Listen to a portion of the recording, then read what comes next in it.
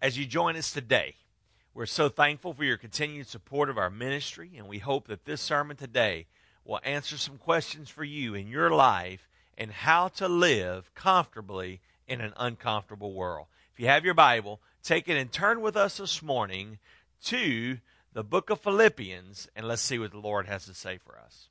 While you're turning there, Paul is in jail, writing a church at Philippi, and everything seems to be at loss with the church of Philippi. And here's what it says. So then, in this way, my dearly beloved brothers, my crown and my joy, stand firm in the Lord. Dear friends, I urge you to agree in the Lord. Yes, I also ask you, a true partner, would you help those women who have contended for the gospel at my side? Would you help them along with Clement and the rest of my co-workers whose names are written in the Lamb's Book of Life? Rejoice in the Lord always. Underline that in your Bible. I say it again, rejoice. Let your graciousness be known to everyone. The Lord is near. Do not worry about anything. Underline that. But in everything, through prayer and supplication and petition with thanksgiving, let your requests be made known to God. And the peace of God, which surpasses every thought, will guard your hearts. It will guard your minds in Christ Jesus. Verse 8. Finally, brothers, whatever is true, not trending, whatever is true, whatever is honorable, whatever is just, whatever is pure, whatever is lovely, whatever is commendable, if there is any moral excellence. Well, there's a lost trade, isn't it? If there is any moral excellence, and if there is any praise, dwell on these things. Do what you have learned. Boy, circle that in your Bible. When you don't know what to do, do what you know to do. And do what you've learned and received and heard and seen in me.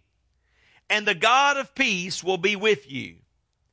I rejoiced in the Lord greatly now that at last you have renewed your care for me, but were in fact concerned about me, but lacked the opportunity to show it. I don't say this out of need, for I have learned to be content in whatever circumstance I am in. I know both how to have a little and I know how to have a lot. And in any and all circumstances, I have learned the secret. Here it is. The secret of being content. Whether well-fed or hungry, whether in abundance or in need, I am able to do all things through Christ who strengthens me. Still, you did well by sharing with me in my hardships. And you Philippians know that in the early days of the gospel, when I left for Macedonia, no church cared with me in the matter of giving and receiving except you alone. For even in Thessalonica, you sent gifts for my need several times.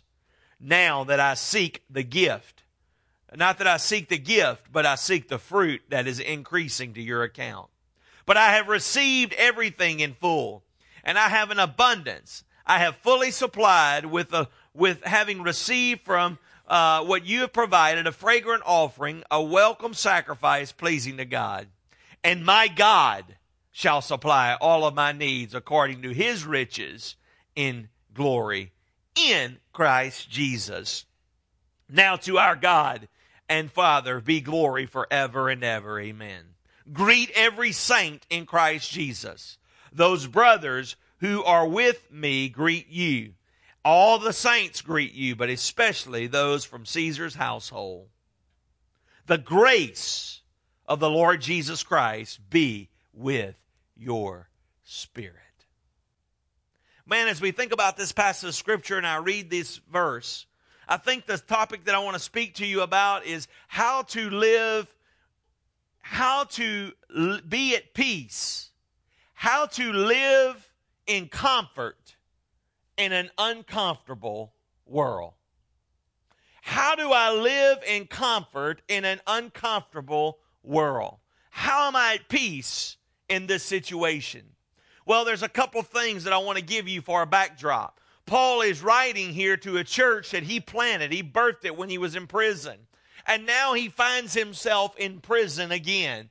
And the baby church is in distress. They're heartbroken because their apostle, their forefather, is now in prison.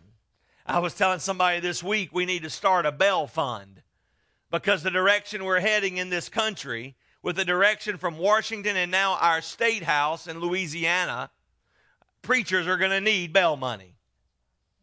You know, we're kind of nestled between two states. In Mississippi, they seem to have great conviction. In Texas, they told the president this week, keep your 30 shekels of silver. We're sticking with the stuff.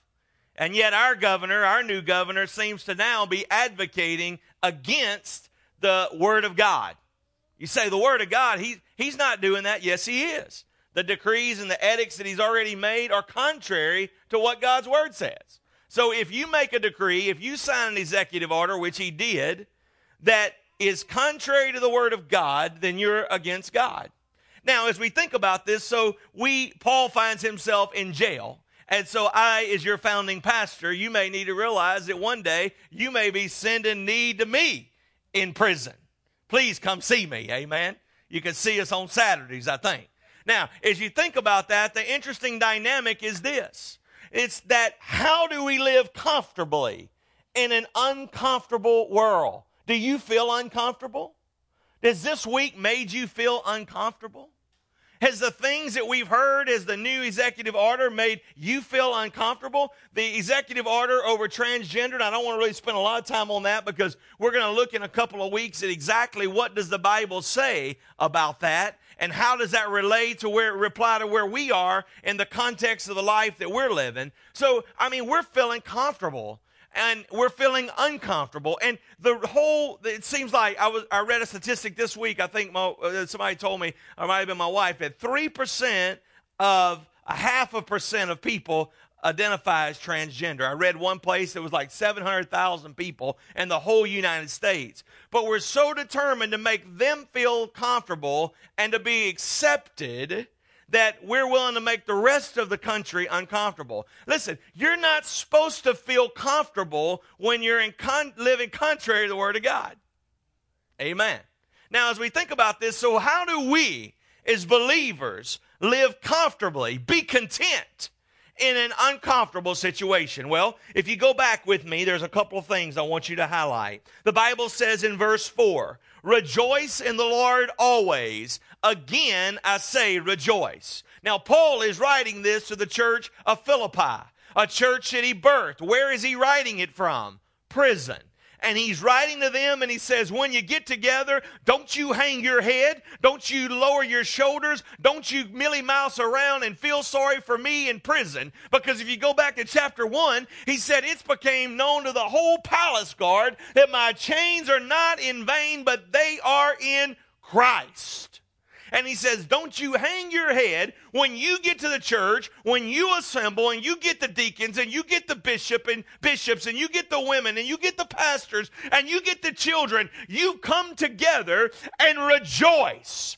Rejoice. Again, I say rejoice. I think Paul was trying to get a point across. What is the point? Number one, write this down, that we keep our focus. That we keep our focus. The focus is that we model our life after our master. That is the focus. The focus is that we are imitators of Christ. The focus is that we not be conformed to the world, but be conformed to the image of Christ. That we are predestined. Yes, we are predestined for hell. Absolutely not. We are predestined to be made in the image of Christ. Every man, every woman, every boy, every girl has an opportunity to be predestined. God predestined us that we be conformed to the image of Christ, and we need to keep our focus on the right thing. Yes, you may live uncomfortably. The interesting thing for us in the United States is this is the first time in history, and I was really researching this a little bit this week, that we're the first nation that started out as a Christian nation. And it feels so uncomfortable. Now, I want you to stay with me right here. It feels so uncomfortable for us because in the beginning was God in Genesis 1. When America was birthed and those pilgrims got in a wind-driven vessel and started coming across the ocean, they came over here with a purpose they was fleeing the tyranny of a king issuing edicts and decrees telling them how they could worship and how they could live. And so they sacrificed their life, their treasure, and their family's life on a hope to be able to live in freedom.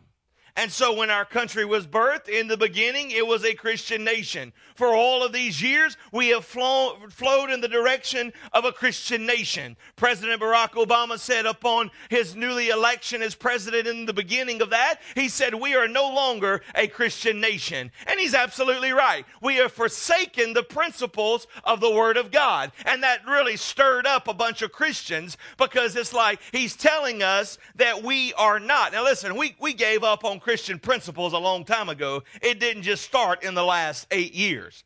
Amen. Are you out there? I mean, we took it a long time ago, and we've been taking it on the chin, and we've been laying down, and we've been forsaking the principles of God's Word, and now we're reaping the harvest of that. We're reaping the harvest of that. Now, before we blame it all on the millennials, hang on a second. I mean, we gave up a long time ago when one little demon-driven woman decided that she was offended because we were praying to God in public places. That didn't start with, I'm telling you, the millennials were not even a twinkle in your eye when that was happening. Amen. Are you out there? Now, here's what I want you to understand. We've got to keep our focus. You see, most Christians, when people come to know Christ in other countries, they are coming to know Christ. They're swimming against the tide. They're going against the grain. They're living in a context and a culture that is an antichrist culture. It's against the fundamental principle of the Word of God. And that's just how it is. In the beginning of their life, when they make the decision to follow Christ, that's how it was. I mean, look, when the early church, when the whole New Testament was written, that's how it was. It was against the flow of the Word of God. And so most nations are like that. If you accept Christ in China, you need to know that you're going against the tide. You're going against the flow. But it's not keeping them from accepting Christ. They are embracing the uncomfortable gospel. I'm telling you that when you accept Christ and you may die for it, you're not looking for a watered down version of it. I mean, you're looking for the full force, the full dose. When we go into other countries and we see what's happening in the Middle East, where Christians are being executed at a rate right now higher than it's been in a long time, I want you to understand those guys are marching to their death because they are living out the uncomfortable gospel in an uncomfortable context in the most comfortable way because they are rejoicing in the Lord. They are giving God the glory. Whoo, mercy. It ain't even comfortable preaching it, much less living it. Rejoice. How do we rejoice? That we know our chains are in Christ. When they persecute you, when a religious party issues down a decree that's contrary to the Word of God, that we be steadfast, unmovable, unshakable, always abounding in the work of the Lord, knowing that we are confident that He who begun a good work in us will complete it. When a government issues decrees that are contrary to the Word of God, that you stand firm, that you're rooted, and that you're keeping your focus. I'm telling you that trouble is our best friend. Trouble will run you to Jesus when nothing else will. Amen? Hello, trouble. Come on in. And when we think about this, you must keep your focus. I'm telling you today that we better get a laser focus on the Word of God. Because I'm telling you, within the next several months, there's no telling what's going to happen in our nation, in our country. President Obama said, I want to fundamentally remake the United States. Do you know he's already done that? And without his back against the wall, and without acknowledging that we're not a Christian nation, without doing all of these things, I want you to understand something. There's no telling where we're headed. You better be headed to a focus on Jesus Christ and nothing less, and anchoring your hope in Him and Him alone, because He is our only way out. We must keep our focus. What is the focus? Rejoice. Rejoice. Again, I say rejoice.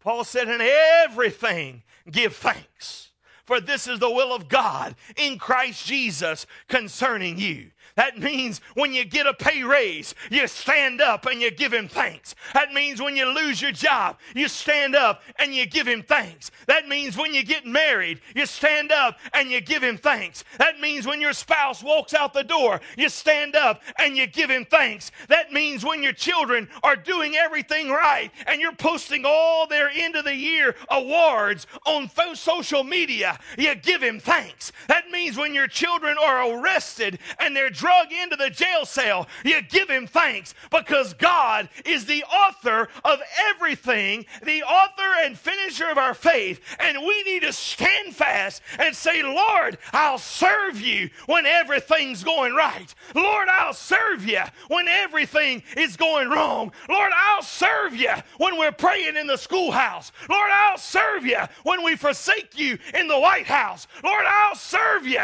when the whole country is exalting Your name. Lord, I'll serve You when the whole country is abandoning Your name. Lord, I'm like the tree planted by the living water. I shall not be moved. Lord, where else shall we go? You have the word of life. In John 6, when they turned and walked away, because it was a hard saying, like, you must eat of my flesh and drink of my blood. That Mickey Mouse group around Him didn't even say, Jesus, could you expand on that a little further? No, they turned and walked away because it was an uncomfortable gospel, because He didn't want them to live their life as infants, as children, as babies on the milk. He wanted them to put some roots down, and He wanted them to go a little bit further. He wanted them to have some spiritual depth in their life. He wanted something to happen, and they turned and walked away because that's not what they wanted. And He turned to the 12 and He said, you listen, boys, if you're looking for a spot to get off, here's where you need to get off, because it's not going to get any easier. It's not going to become any easier to walk with Me. It only gets harder from here. It only gets harder from here. From here it gets harder. And Peter said, Lord, where else can we go? Thou hast the words of life. In these perilous times, if you want to live comfortably in an uncomfortable situation, you must keep your focus. The second thing you must do is you must keep your purpose. What was the focus? Rejoice in the Lord. What was the purpose? To let your gentleness be known to everyone. To let your gentleness know. Can I just be honest with you? Right now this morning, I have a hard time praying for some people. When I see people that are living and issuing decrees and edicts that are contrary to the Word of God, I'm not super spiritual. I've got a hard time praying for them. But I don't have an option. God said that I must obey those who have rule over you. I must pray for them. I must pray for them. I must pray for them. I must lift them up in the name of Jesus. I must lift them up so that God might be glorified. After all, the Bible says the heart of the king is in His hand, and He can turn it whichever way He wants to.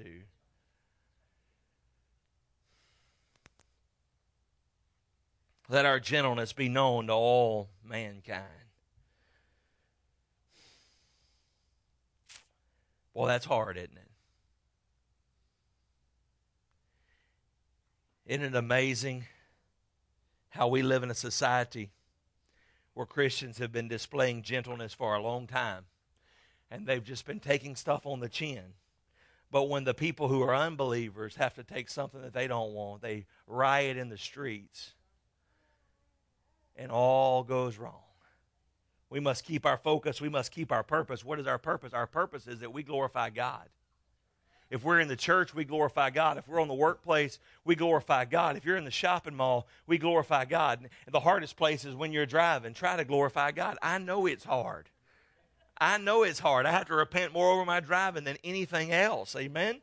And so as we think about this, that we keep our purpose. Our purpose is that we glorify God. Our purpose is that in everything we give thanks. The second thing is that we keep our passion. Don't you let what's happening right now steal your passion.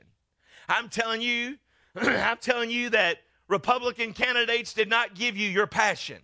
They did not give you your purpose. They did not give you your focus. I'm telling you, your Democratic candidates did not give you your purpose. They did not give you your passion. They did not give you your focus. That comes from God the Father. And I want you to know that it doesn't matter what's going on around you. It matters what's going on within you. Hear me out today, young people, as you are moving into a world that is contrary to the Word of God, that the things are anti-Christ in our country, in our society. You must understand that we are the one thing we control is what's happening within us, and that within us we don't let people steal our passion. That you don't get so up in arms over the issue being declared this week, but that you get up in arms when you're not growing on the inside, when you're not maturing in the faith. Come on, church, we've got to quit Mickey Mousing around. We've got to let some things go that are comfortable to our lustfulness, that are comfortable in our society, and say, Lord Jesus, I'm running to the mercy seat. Lord, I'm headed for troubled times. I'm telling you that for days when the meteorologists get on television and they say there's a hurricane a-coming, there's a storm a-coming, it's headed in the Gulf. I'm telling you what happens when it hits the Gulf of Mexico. They bombard Home Depot, they bombard Lowe's, and they bombard the supermarkets. And they began to batten down the hatches. They began to cover up the windows because the storm is coming. I'm telling you today, as a prophet this morning, that the storms are coming. The storms are here. We're feeling the outer wind force. We're feeling the things happening around us. And you better batten down the hatches in the Word of God and be rooted and be steadfast and be unmovable and be unshakable in the Word of God. Amen. I'm not being negative. I'm telling you that you can live in comfort in uncomfortable times.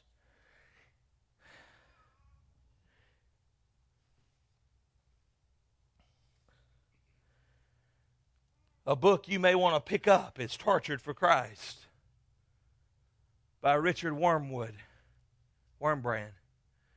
Another book is The Hiding Place. That we can make a difference. And we can make a difference in the world around us. The Bible says this, that we keep our focus, we keep our purpose, we keep our passion. And if you'll do those three things, you know what you'll have? Peace. Look at here. I'm not making this stuff up. Look at what it says right here. Be anxious for nothing, but in everything by prayer and supplication, with thanksgiving, let your requests be made known to God. Let your requests be made known to God. And the peace of God, which surpasses all understanding, will guard your hearts and your minds through Christ Jesus. I have learned to be content, Paul said. I have learned to abound. I have learned to be a base. I have learned to excel. I have learned to fail. I know that whether I'm failing, whether I'm hungry,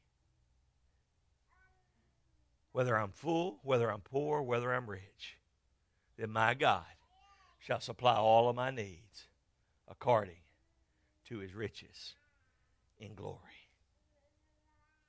As we conclude this sermon this morning, God is calling you to that new level. We hope that He will continue to speak to your heart and give you the direction you need. Right where you are, just commit your life and begin to say, Lord Jesus, have your way in me. If we can help you, a family of grace, it would be our greatest honor. Please reach out to us and let us help you with that journey. As you know, we've been sharing with you quite often about our ministry in Peru. Today, we have finally been able to accomplish this week being able to get a roof on top of our building there. We wanted to show a video of our pastor and what God is doing there so you can continue to pray for us. I hope this will really encourage you about what God is doing. Hola, soy el pastor Walter Acosta, pastor de Familia en Gracia aquí en Perú. Hello, I am Pastor Walter Acosta, pastor from Family Grace Church here in Pamplona, Peru. Atrás mío está todo lo que es Pamplona, Behind me is Pamplona, un lugar en el cual Dios nos ha dado para poder predicar la palabra de Dios. a place that God has given us to preach the word of God. Y aunque hay mucha necesidad, Although there are a lot of needs, Dios quiere levantar discípulos que puedan creerle a Dios y cambiar sus vidas. God wants to raise disciples here to change life. Miren acá este barrio en el cual hemos puesto una iglesia. You can see this neighborhood where we have planted a church. En este lugar no hay agua In this place, the people don't have water y la luz es muy escasa. and they don't have electricity. It's very... Pero miren lo que está atrás y es la nueva construcción de la iglesia. But look what is behind is the construction of the new church here in Nueva Quiero que Vista. vean las bases de la iglesia. You can see the foundation of the church. Ha sido un trabajo muy fuerte, It has been a very hard work, pero yo puedo estar gozado en Dios de que Dios ya ha permitido que esté ya listo para que empecemos los cultos. but I had a lot of joy in God that God has allowed us to do this, and we can start working. Estamos emocionados de que por fin tenemos ya techado el lugar. We are very excited that finally we have the roof built.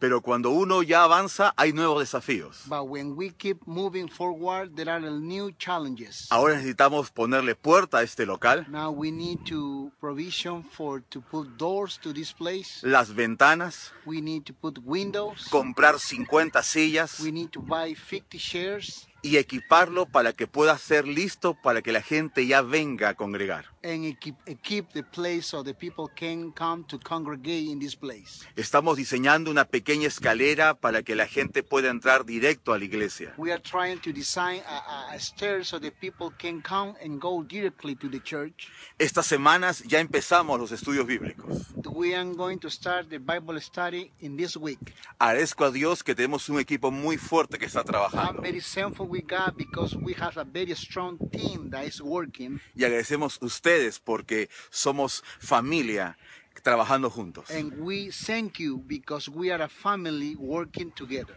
Ahora voy a mostrarle la iglesia por dentro. Now I'm going to show you the church for inside. Este lugar vamos a poder predicar la palabra de Dios.